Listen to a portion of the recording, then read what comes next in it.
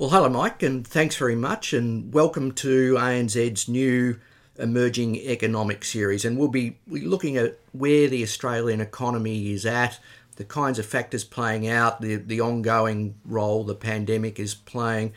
And we'll have a chance to speak to some experts, Adelaide Timbrell, ANZ Senior Economist, and she'll talk about the macro economy. She'll also talk about how that's playing out in spending patterns around the country and even drilling down into asset classes like property. And after Adelaide, we're going to talk to Cameron Kusher from REA Group. And REA Group is obviously the most foremost data analysts of the Australian property market, and he'll have some sensational insights and some really fine detail into how that market's playing out. Now, Mike, you're in charge of the branch network in New South Wales and the ACT for ANZ, but also you look after a particular customer segment. And this series is for everyone, but it's really pitched at a segment that has a broad investment portfolio that often has a lot of property in it. So I wonder if you could talk to us a little bit about those customers and also the sorts of questions you're getting from them. What are the interests at the moment from that customer base? I guess firstly, Andrew, ANZ values its relationship with all of our customers, but we are seeing an ever-growing group of individuals who are in a quite unique growth phase of their life. They're progressing in their careers, they're steadily increasing their earning capacity, and they're likely to have at least one home loan and possibly an investment property. And the unique thing about them is they're actively thinking about how they grow and acquire their wealth. And I guess to the point of your question, though, these individuals and families are looking at how they get ahead on the investment curve. They're really looking to how they understand the market behaviour and with that anticipate where best to invest. They're looking to partner with the right expert, whether that be an astute banker or a broker or one of our mobile lenders. And they're looking to ensure that they're structuring their facilities in the right way that enables them the flexibility that they can continue to grow. We're also seeing these customers that when we're reviewing their lending strategies, that they indicate to us that occasionally they like to diversify into other asset classes, and then we're offering an introduction to wealth advisors, and they can develop a tailored plan that again meets their needs. Because obviously investment it has some simple principles around diversification, but it's a very individual thing, and so for each customer they need to assess that themselves. But one of the things we're going to try and do in this series is touch on the property market in particular, but also we've looked at the macro economy, and Adelaide Timbrell, one of our senior economists later in the series, will talk about that. And we've been in a situation where interest rates are trending down, which is good if you're borrowing money, not so good if you're trying to earn money off interest. So there's that macro picture. But then, obviously, over the last 18 months, we've had this extraordinary situation of a global pandemic. So I wonder, can you give us a sense of what sort of questions you're hearing from your customers? You touched on what they're looking to do, what their broad ambitions are. Are there particular things you're hearing a lot now from your customers? What we are hearing is there's an awful lot of information out there, but they need help to filter this. They're looking for how do they get how do they get the best advice that they can get, and who do they go to for that? There is the interest in growing their wealth. As you mentioned, there's investments that are delivering, and there's other investments that haven't been in the current economic conditions. So they're looking to see where they do place those investments. And we're seeing a lot of them that are actively investing. So by actively investing, they're taking a really keen interest in how they manage those investments.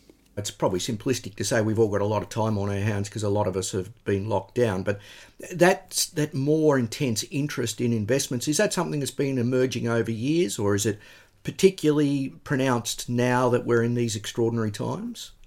I think it has been increasing for a number of years, but as you mentioned, there's whether it's the time on their hands or whether it's people just taking a different view at the moment due to the lockdowns that we have been having in different phases up the East Coast. So a combination of both those, Andrew.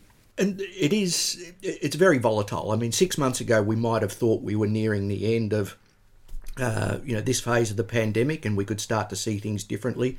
Now where you are in New South Wales and the ACT, it's all locked down. Where I am in Victoria, in Melbourne, we're locked down as well. So the situation is continuing to be quite volatile, and hopefully the vaccinations will improve that. So in that time of great volatility, are there general principles that we can talk about, without giving particular advice? There are.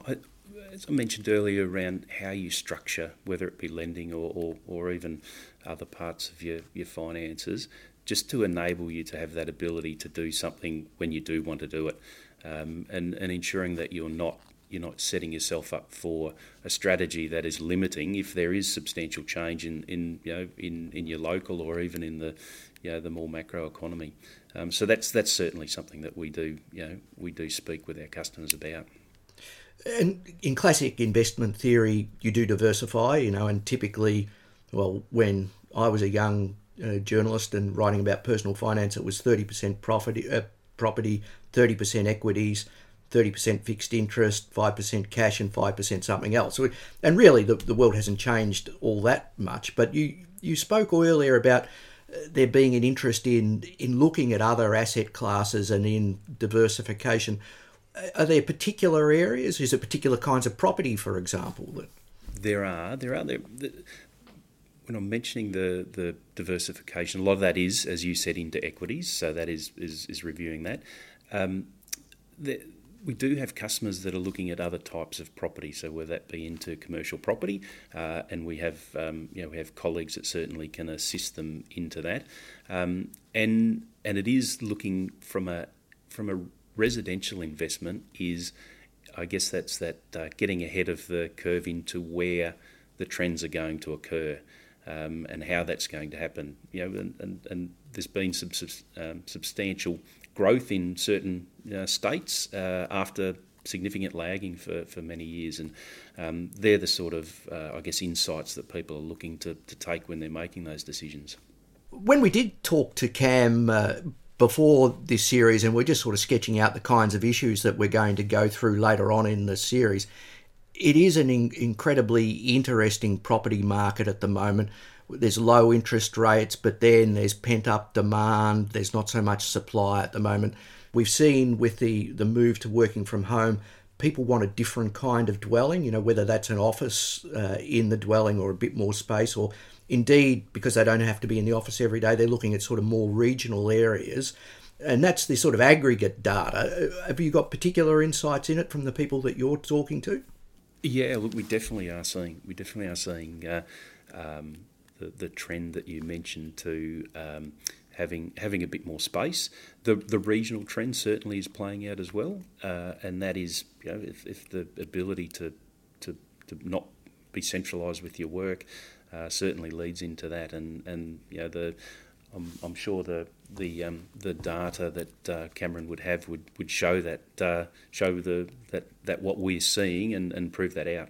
And what kind of things are you hoping to hear later on in the season, in the series, from Adelaide and from Cam? Have you got some particular insights yourself that you want to have addressed? Yeah, I guess from Adelaide, really keen to hear what's playing out in the Australian economy, and then also I'm really interested, being in New South Wales and ACT, what's happening up the East Coast and the effects that the lockdowns are having, and then possibly the longer term changes ahead for the housing market. That's a significant part of our business, and what our people are interested in and do from a day-to-day basis. So certainly that from Adelaide.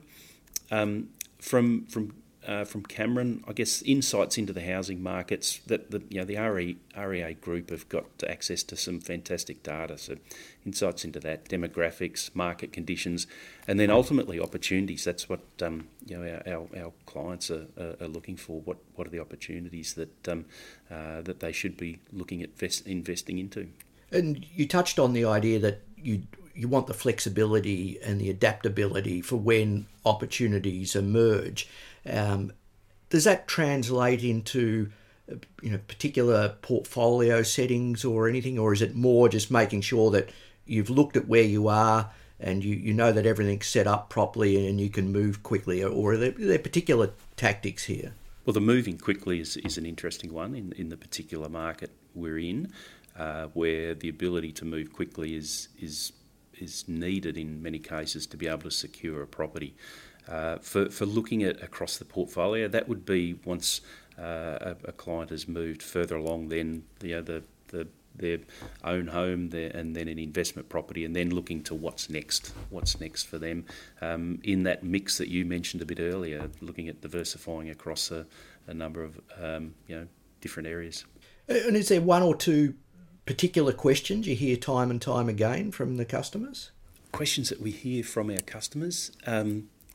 Some that Adelaide and Cameron would be far better to answer than me is what is happening in the market and being able to predict the market. So we do our best to use the expert advice for that. The other is that we are hearing from customers, that the ones that I mentioned a bit earlier is how can they review what they've got? How can they actively review that rather than a set and forget situation? And that's something that has changed significantly in recent years. And even without a global pandemic, it's sound advice, I would imagine, always be reviewing your portfolio and your strategies. Yes, definitely. Well, we've had a couple of preliminary chats with Adelaide and Cam, talking about what will come up later in the series, and I'm sure that they will be able to answer those questions that you're hearing and give us much more data-driven insights and expert opinion on that. So I'm definitely looking forward to it. I'm sure you are too, Mike. I certainly am. It's of assistance to not just our customers, but also to all of our team members who are looking for any insights that they can gather as well to pass on to customers. Well, thanks again. Thank you, Andrew.